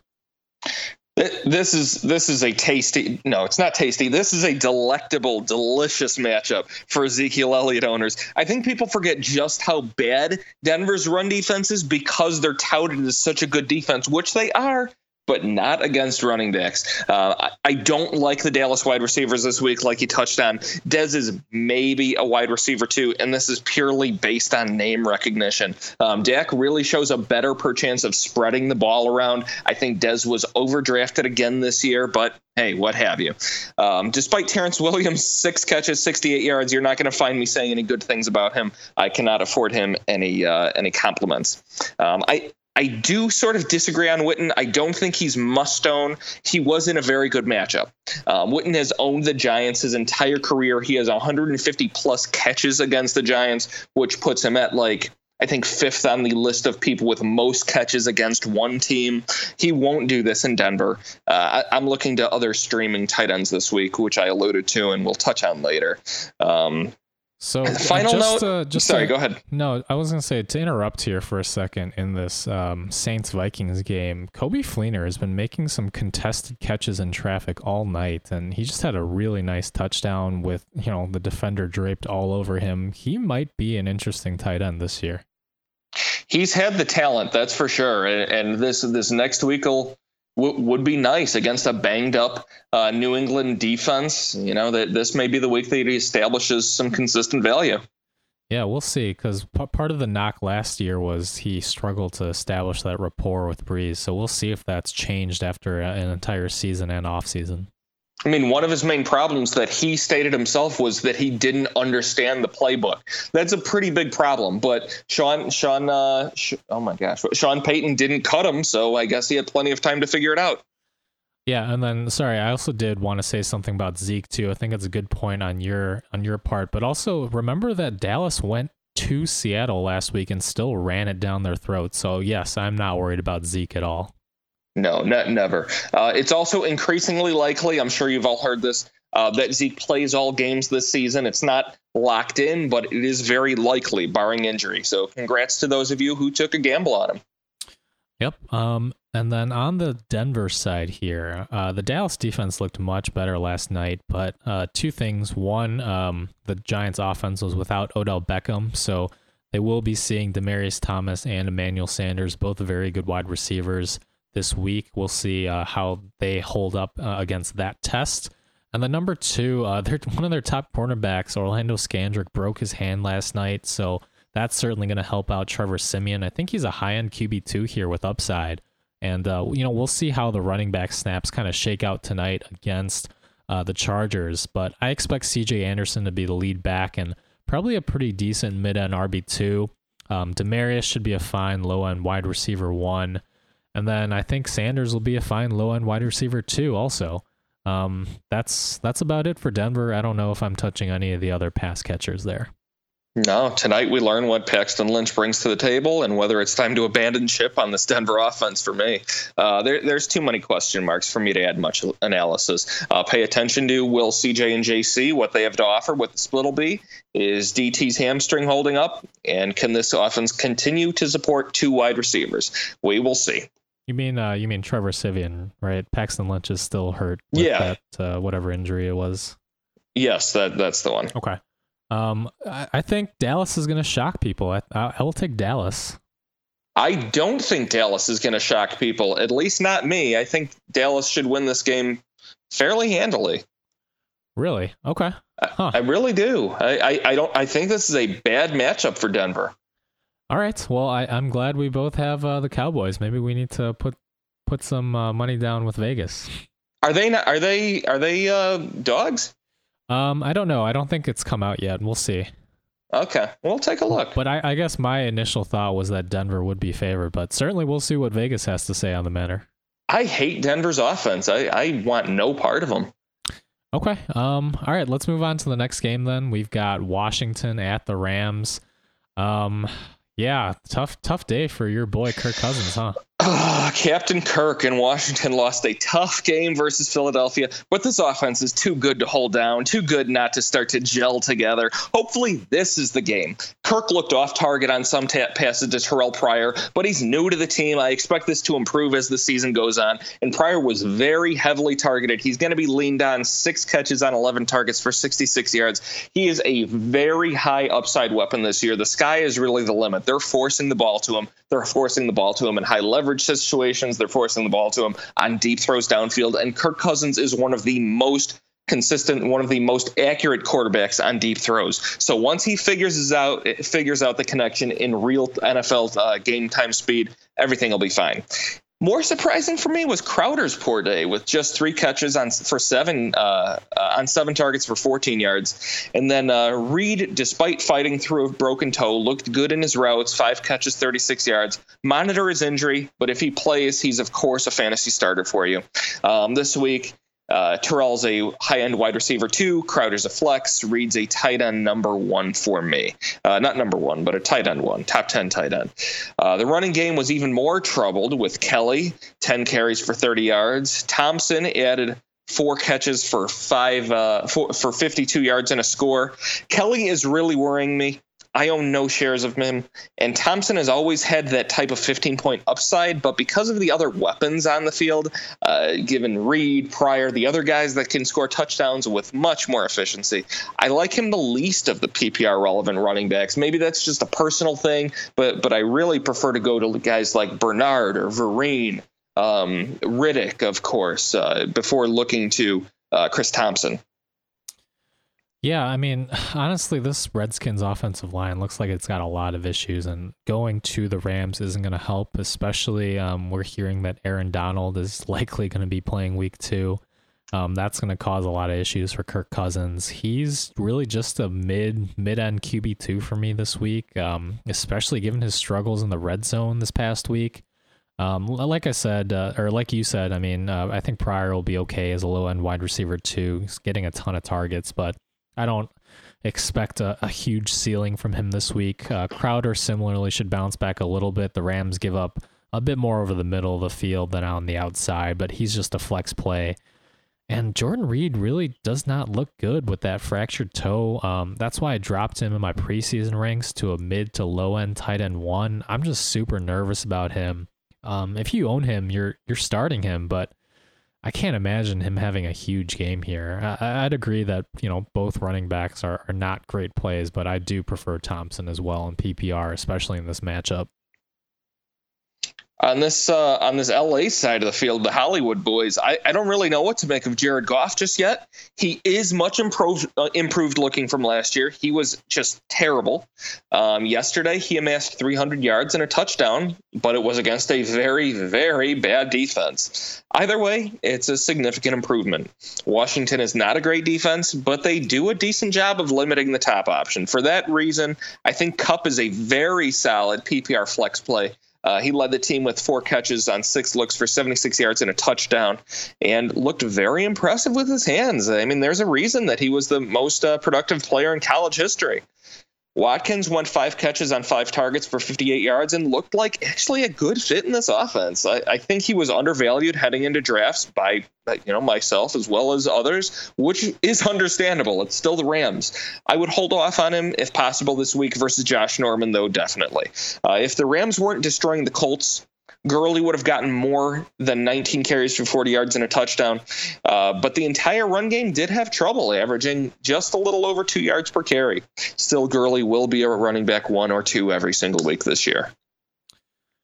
Yeah, that offensive line didn't look great, even against a struggling Colts defense, but I think it was very notable that Gurley was heavily involved in the passing game. For that reason, I think he's a high-end RB2 this season. That's going to help him a ton in PPR, whereas he lost a lot of that to Benny Cunningham last year. And then, Jared Goff had a decent week. I started him in some DraftKings lineups, but clearly still learning the ropes and just a QB2 with upside in fantasy. But, like you said, I like Cooper Kupp a lot in the slot. Both he and Nelson Agholor were guys that surprised and found success this week. And similarly, with Nelson Agholor and Zach Ertz finding success in the middle of the field, I think Cooper Kupp is a very high-end flex play with ceiling this week. I think he could even be a low-end wide receiver 2 in PPR. Watkins is more of that boom-bust flex play, but I don't love him this week outside, seeing a decent amount of Josh Norman. We saw Alshon Jeffrey really get shut down last week. And then, the other wide receivers aren't really startable in fantasy. You're not starting Tavon Austin, but, them and the tight ends with Gerald Everett, I just don't see anybody outside of Kupp and Watkins who are going to be fantasy relevant here. Although I do, again, love the Rams defense this week against a struggling Washington offense. I like Washington to maybe gel a little more, and I will take Washington this week. But this is my shakiest pick, I think. Yeah, I'm on the opposite side of the fence here. I'll take the Rams. Keep rolling at home against some weak offensive lines. All right. Next game will be an interesting matchup. San Francisco at Seattle. I don't think we need to spend a ton of time on San Francisco. I'm going to pass on all of the Niners players in fantasy this week. I'm not sure if all you people listening out there saw what Seattle did to Green Bay's offense, but Rodgers and company eventually found some success, but I want nothing to do with San Francisco playing at Seattle against an angry Seattle defense. Carlos Hyde is going to be just a very low-end flex play for me this week. Garcon's a desperation wide receiver 4 in PPR. The one thing I'll mention is that George Kittle did look very involved in the offense as certainly an interesting guy to stash in Dynasty, but I don't think he's anything more than a boom or bust tight end 2 yet in redraft. San Francisco, I expect continued growth and improvement of this offense, but that doesn't mean that I want to be any part of it myself. This is why I avoided Hyde in all drafts, despite him being a workhorse, locked-in running back 1. He did add 6 catches, which is a nice bonus, but he's really just a flex option for me, which is not the way that he was drafted in really any leagues. Hoyer and Kittle may be decent weekly fill-ins at some point, but this is not that point. Garcon, like you alluded to, 6 catches on 10 targets for 81 yards. Goodwin just 3 for 21. Flex Garcon. Keep Goodwin in mind for the future, not necessarily on your team, but in your free agency pool. The future is not today for the Niners. Yeah, here's a bold prediction. I think in 2019, Kirk Cousins leads the San Francisco 49ers to an NFC West championship. Wow. There's something I can get behind. That sounds really fun. Yeah, but not this year. Not touching them. No. Today is not that day. Yeah. Over onto the Seattle side of the ball here. That was a rough game for Green Bay, or in Green Bay for the Seattle offense. Russell Wilson always kind of starts off the year slow, but part of it too, the Green Bay defense improved a lot this offseason. But man, that Seahawks offensive line is just brutal. You're starting Russell Wilson this week as a solid QB1 in fantasy against San Francisco, but I'm tempering overall expectations for him a little bit on the season. And similarly, I'm not very optimistic about any of the Seattle running backs for fantasy. Chris Carson dominated the snaps here. He played 47 snaps, Procise 15, and Eddie Lacy just 7, but really, I think Thomas Rawls is going to cut into Carson's snaps when he comes back healthy. And really, there's just no room to run behind that offensive line. I think I'm passing on all these running backs. I'd trade them for anything you can get at this point. I know you're selling low, but I don't see much upside here. And then, that being said, I think the passing game will get better. Doug Baldwin should be a decent high-end wide receiver too this week. Paul Richardson showed a few flashes, and he's always had the talent if he can stay healthy. I think he's a high upside wide receiver 4 in PPR, especially this week against San Francisco. And then I'll come back to Jimmy Graham. He should be a low-end tight end 1 here. Cam Newton missed a lot of opportunities in that blowout last week, and I expect Jimmy Graham to capitalize on some of those. Not to change the subject, but is Rex Ryan calling this game tonight? I don't know if he's calling it or if he's just doing a segment before the game, but oh my gosh, I hope so badly that Rex Ryan stays afoot of the situation here. That would be very interesting for sure. Gets a little run in on the broadcasting booth. That would be great. Back to Seattle. I think this is the perfect week for Seattle to find their way. Green Bay is always tough, and these Green Bay-Seattle matchups always seem a little extra tough. They always seem very chippy. They've got a couple players on both of their teams that aren't necessarily what I would consider class acts that make things a little angrier on both sides of the ball. But hey, that's football. I love it. It's fun to watch, that's for sure. San Francisco will be a good opportunity to implement their offense. I really think Eddie Lacy's done. He's definitely not startable, and I think he's going to find his way off this team sooner than later.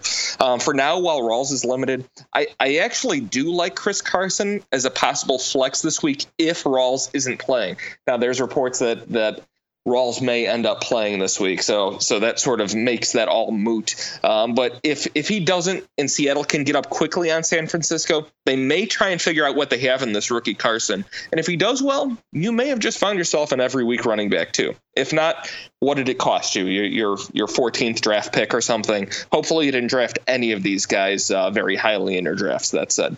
Baldwin's, of course, a low-end wide receiver 1 always. Graham, we like. I'm not trusting Richardson just yet until he strings another game or two of 5+ targets in, because Tyler Lockett can come in and make him disappear at any given time. I'm sorry. I'm not going to lie to you here. I just completely zoned out while you were talking right now. I'm going to trust that what you said was somewhat coherent, and we'll move on to the prediction for this game. Ouch. I'm going to take Seattle at home. Yeah, give me Seattle. Sorry, it's been a long Monday. 12th man. All right. Next game should be or 12 really, or whatever really they say. Good. What do they say? Just 12? They just say a number? No, it's 12th man. Okay. Yeah, but the Sunday night game should be really, really good. Green Bay at Atlanta. Obviously, they met in the playoffs last year, and Atlanta blew them out. But I expect a much closer game this week. I don't need to tell you to start Aaron Rodgers. More importantly, though, we saw that Mike McCarthy is willing to use Ty Montgomery as a workhorse type of running back. I have Montgomery as a mid to low end RB1 this week against Atlanta. He played 74 snaps last week against Seattle versus Jamal Williams' 6 snaps played. Obviously, if you drafted him, you like this kind of workload, but man, I'm nervous. I would still either roster Jamal Williams or at least keep him on the watch list. I'm just not sure if Montgomery can hold up under this kind of workload. We saw that he had some issues coming back from nagging injuries last year, partly due to his sickle cell trait, and I just don't know if he's going to hold up for the entire season if they keep throwing him out there like this. Jordy Nelson, obviously you're starting him as a high-end wide receiver 1. And I think Davante Adams and Randall Cobb are both flex plays or wide receiver 3s with upside. Again, I see this as kind of a shootout type of game. And Randall Cobb dominated in week 1 with 9 catches for 85 yards against Seattle, but a lot of that was due to blanketed coverage on Jordy and Davante Adams on the outside, and then a few of those catches were from Cobb were kind of picking on Shaquille Griffin, the rookie cornerback, after Jeremy Lane got ejected from that game. I do like Cobb this year, but I wouldn't expect his week 1 numbers to be the norm. Yeah, this is why Cobb and Adams' draft slot difference was a complete joke to me. Adams going 2 to 3 rounds ahead of Randall Cobb. They're the same player. They have the same numbers. It's just a matter of which week it is going to be bigger for which of them. Yeah, and what do you think about Martellus Bennett? That was the one other thing I wanted to talk about Green Bay. I think he's a low-end tight end 1 against Atlanta, but his usage might be a little bit less consistent than we originally thought. I don't like Martellus Bennett. I don't like the tight ends on Green Bay. They tried year after year to get a tight end to catch on, and Aaron Rodgers has not utilized them the way that you would expect him to. So he's going to be a tight end 2 for me basically every week. Okay, I could definitely see that. And then on the Atlanta side of the ball here, Matt Ryan looked a little shaky week 1. I mean, his stats ended up fine, but the Bears defense rattled him a lot more than I expected to. I think losing Kyle Shanahan is going to have a bigger impact than we thought on this Falcons offense. True, the Packers defense looked much improved from last year, but I think Ryan is just a low-end QB1 for me this week, even at home in their shiny new stadium with no Chick-fil-A. You're starting Devontae Freeman, but I have him downgraded a bit to a low-end RB1. We saw a lot more of Tevin Coleman than I expected. He's still a boom-bust flex option here. And for me, as a Julio Jones owner in multiple leagues, it's a little concerning how few times he got targeted. We saw him talking to Steve Sarkisian on the sideline a little bit, asking for the ball. And even though the Bears did a good job of taking him away a little bit, you got to remember that Julio is always open, even when he's covered. I think Matt Ryan needs to get him the ball more if they want to get this offense going. He's still a high-end wide receiver 1, and I'm going to write off week 1 as a fluke for now, but I'm hoping they get him more involved in this offense because to me, Sanu and Gabriel are both just kind of matchup dependent guys that, are going to be wide receiver 4s in fantasy, behind Julio. And of course, Austin Hooper had that ginormous day on those blown coverages, but he otherwise wasn't targeted. I think he's still just a tight end 2 for fantasy until we see more consistent targets for him. I would, my recommendation is I would try to package him and a good wide receiver or running back for a guy like Gronk or Kelsey if either of those owners are a little disappointed after week 1. Yeah, I think that's a good idea. I think Jones will right the ship. This team didn't show up for Chicago despite winning. Maybe this is a true Super Bowl hangover, but I think the ship will get righted. Give him a mulligan. Call Freeman a 1 or a 2. Regardless, you're not going to sit him. I do really like Austin Hooper as a player, as I take it that you do. But in this offense, he's just a matchup dependent play. He really should be getting more targets, considering that they're trying to get most Sanu worked into the game. I'm finding another option this week than him. Yeah, I would agree, and I will take Green Bay. I think they have a little bit of a revenge narrative here, and I think they've improved a lot. I will take Green Bay on the road. Yeah, I take Green Bay, unfortunately. All right. Finally, we have the Monday night game, Detroit Lions at the New York Giants. All right. Well, Detroit employed a committee on the ground who combined for 22 carries and 51 yards. Nice. Amir Abdullah added 3 catches for 11 yards. Riddick added 6 catches, 27 yards, and a touchdown. The Giants are very tough defense as well, and I don't like either of them as more than a PPR flex. Abdullah's getting the higher leverage carries, but they're really limiting him with Dwayne Washington get 25% of the carries. I expect them to continue to try and move the ball through the air more than on the ground. They seem to have a lot more success doing so and have for the past few years. Golden Tate, 10 catches, 107 yards. If he's healthy, if his finger holds up, he's a high-end PPR wide receiver 2 this week. Jones hasn't shown a recent workload worthy of starting at the end of last year, start of this year, and Ebron is no better to me than a bye-week or streaming tight end, and he is not whatsoever until he shows a better connection with Matt Stafford. He's always had anemic touchdown numbers, and this last game he had 2 catches on 3 targets for 9 total yards. Not stirring up any excitement for me. Yeah, and I think this will be a tough matchup, but I still like Matthew Stafford as a low-end QB1 or high-end QB2. I just wouldn't expect huge numbers. And Amir Abdullah was another guy we discussed in the preseason that I thought was way overrated, and he gets another tough matchup this week at the Giants. I just think he's an unexciting low-end flex or RB3 option. I agree Golden Tate's going to be the most reliable option in this passing game. Should be a decent PPR wide receiver too. And And I really like Kenny Galladay. You know, Marvin Jones and Eric Ebron have both been disappointing. I think Galladay is suddenly their best red zone threat at wide receiver. Yeah, I'm not selling the farm for him just yet. He had 2 nice catches, but he's definitely worth monitoring.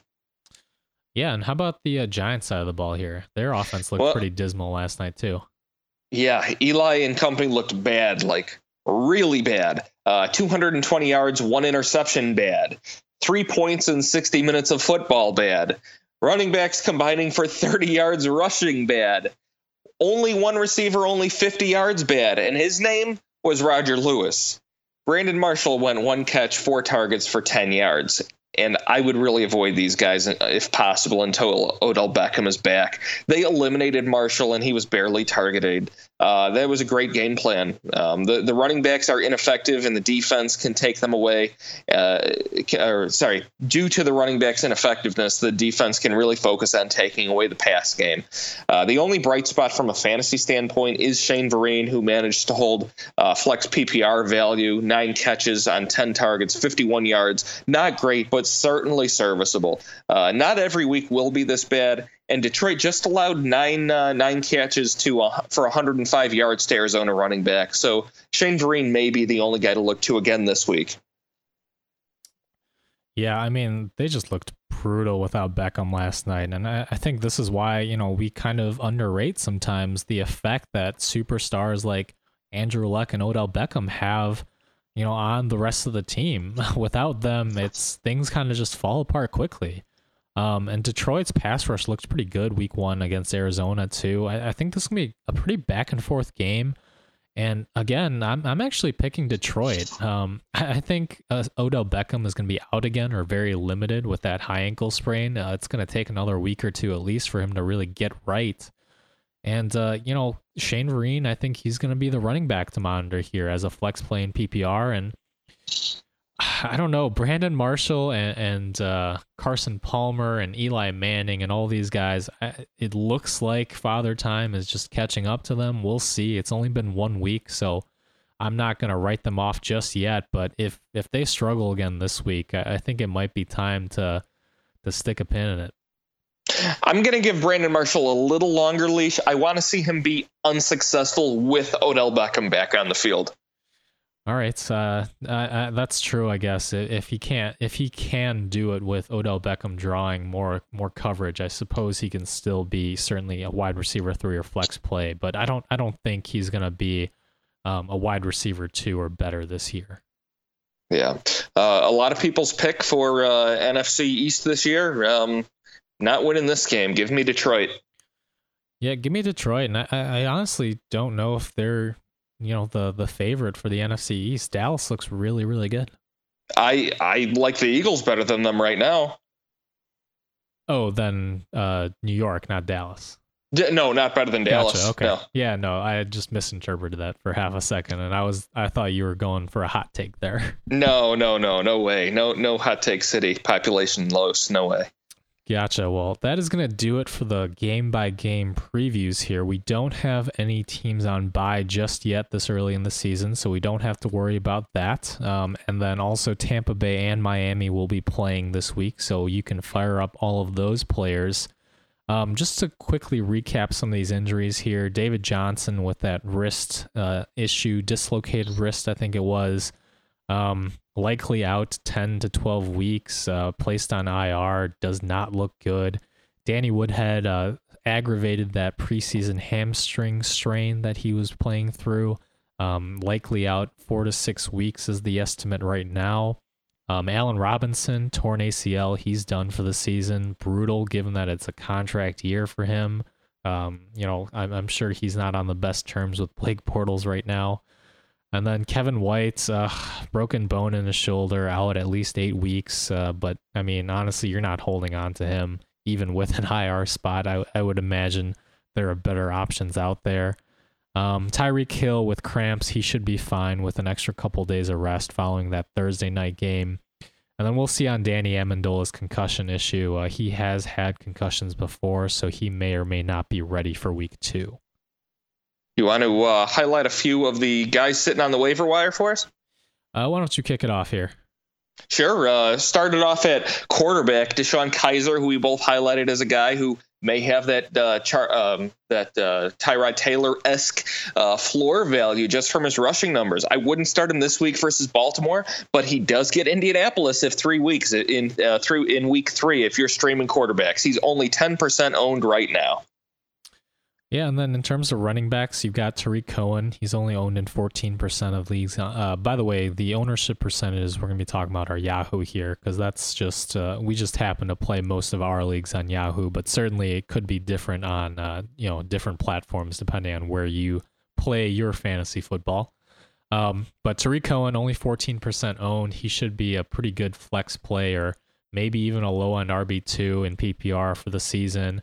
Javorius Allen, only 2% owned, taking over that Danny Woodhead role while he's out.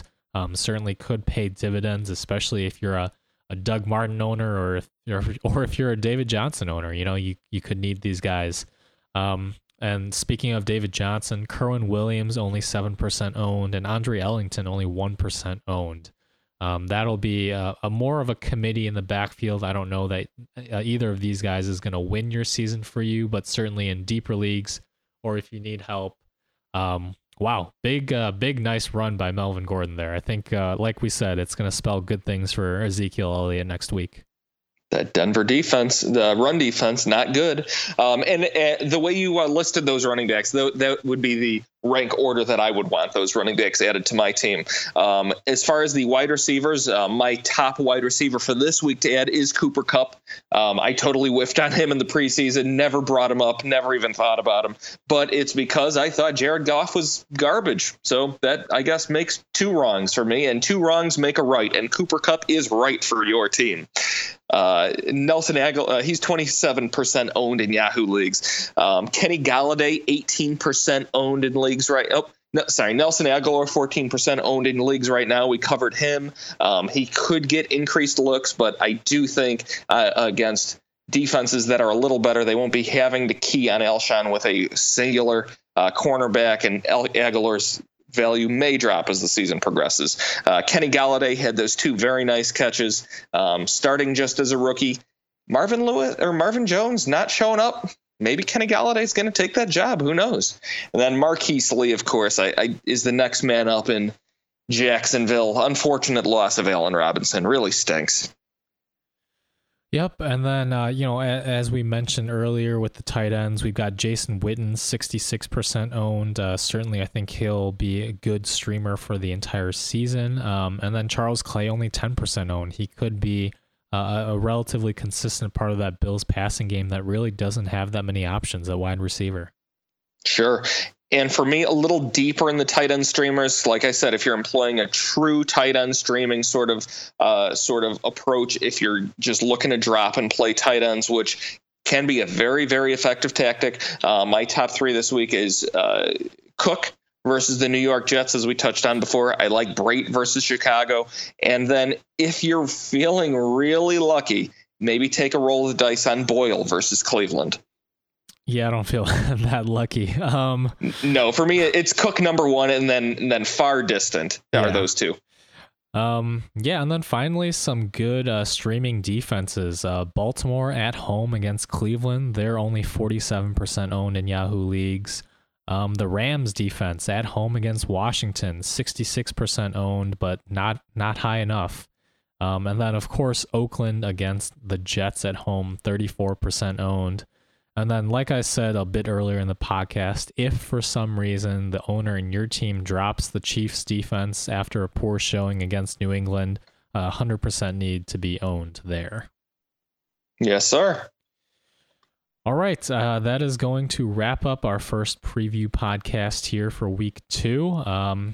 Good luck. As always, if you have more league or roster specific questions for you, you can always reach us on Twitter. I am at FFA_Mung. That's MENG. And I'm at FFA_Los. If you want to reach our podcast producer, Dan, go ahead and shoot him a line at FFA_Dan, DAN, Dan. And you can, of course, click the subscribe button if you have not done so already in the iTunes store so that everything automatically downloads to your device, phone, tablet, any device you please. We are also available in the Google Play Store and on SoundCloud. Yeah, and guys and girls out there, just remember that fantasy football is all about fun. Don't stress too much about waiver wire pickups or lineups that you're setting. You know, I was a little stressed on Sunday morning not having set multiple lineups in about a year, but just remember at the end of the day, it'll all work out all right. Everything will be okay. Yeah, and everything will be more than okay if you follow our advice here on this podcast. Hopefully. All we do is win. No matter what? No matter what. All right. And as always, it is a fantasy world, and we're all just addicts in it. Thanks, addicts.